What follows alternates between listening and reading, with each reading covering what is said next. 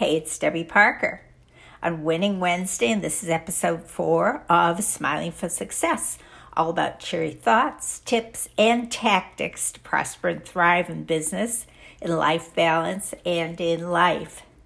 You know, this is kind of a stream of consciousness podcast. At least that's what I'm doing right now.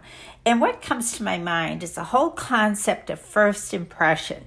I guess maybe because we're at the beginning of first of the year, first impressions, a lot of firsts.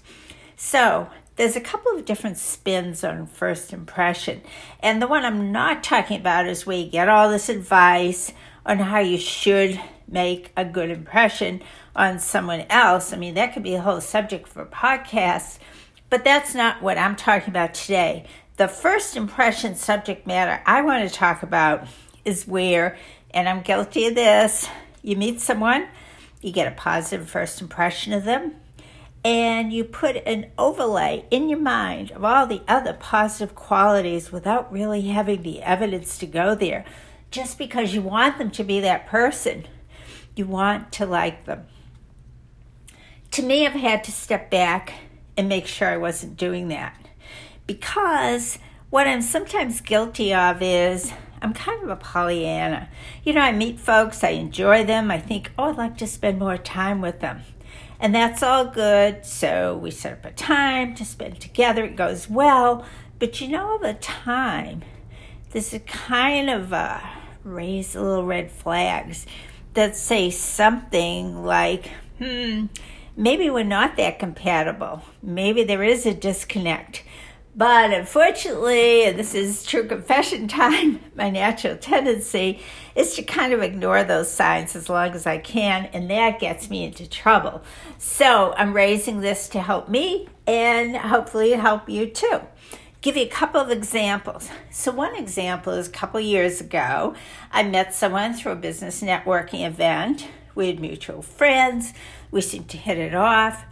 She was easily accessible, where she and I could get together and grab some coffee. We could grab lunch, and we had fun together. But I noticed that on certain subjects we were talking, she'd get very intense and then start to get a little judgmental. And, you know, typically as you get to know someone better, they kind of let down their guard, show more of who they really are. And to be honest, it started annoying me. So, I was straight up. I said, why don't we leave that subject off the table? Because that's not something I'm really interested in talking about. I try to say it in a nice way, but she kept raising it, kept coming up. This was actually who she was, and she was actually a very intense person with very firm, fixed views about something.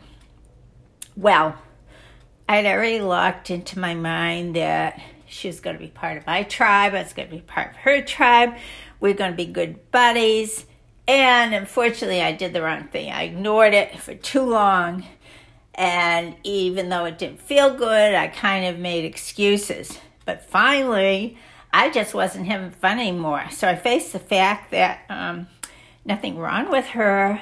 I'm just not enjoying it.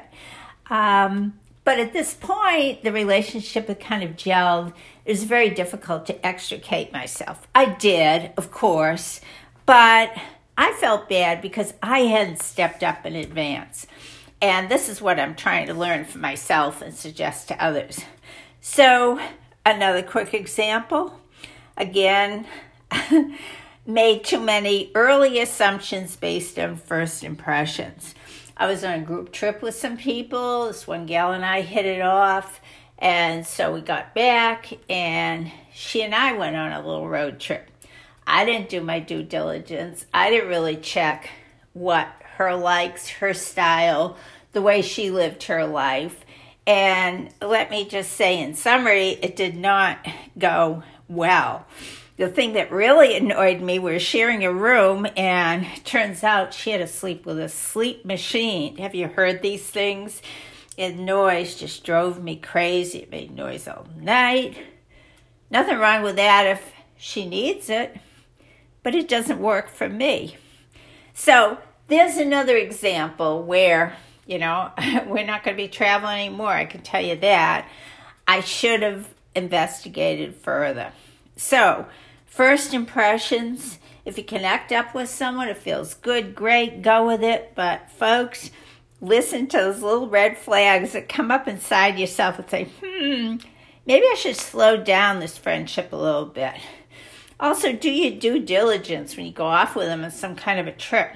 Make sure you know what you're getting into, especially if you cannot extricate yourself easily. So to sum up my thoughts on what to do with first impression, keep digging for what they're really like. Challenge your assumptions. If something feels off, face those little red flags. And trust a combination of your gut plus your brain. Pull it all together and decide what you want to do. At least that's what works for me. So this is it for today. Over and out for now, folks. Be talking with you again next Wednesday. Bye.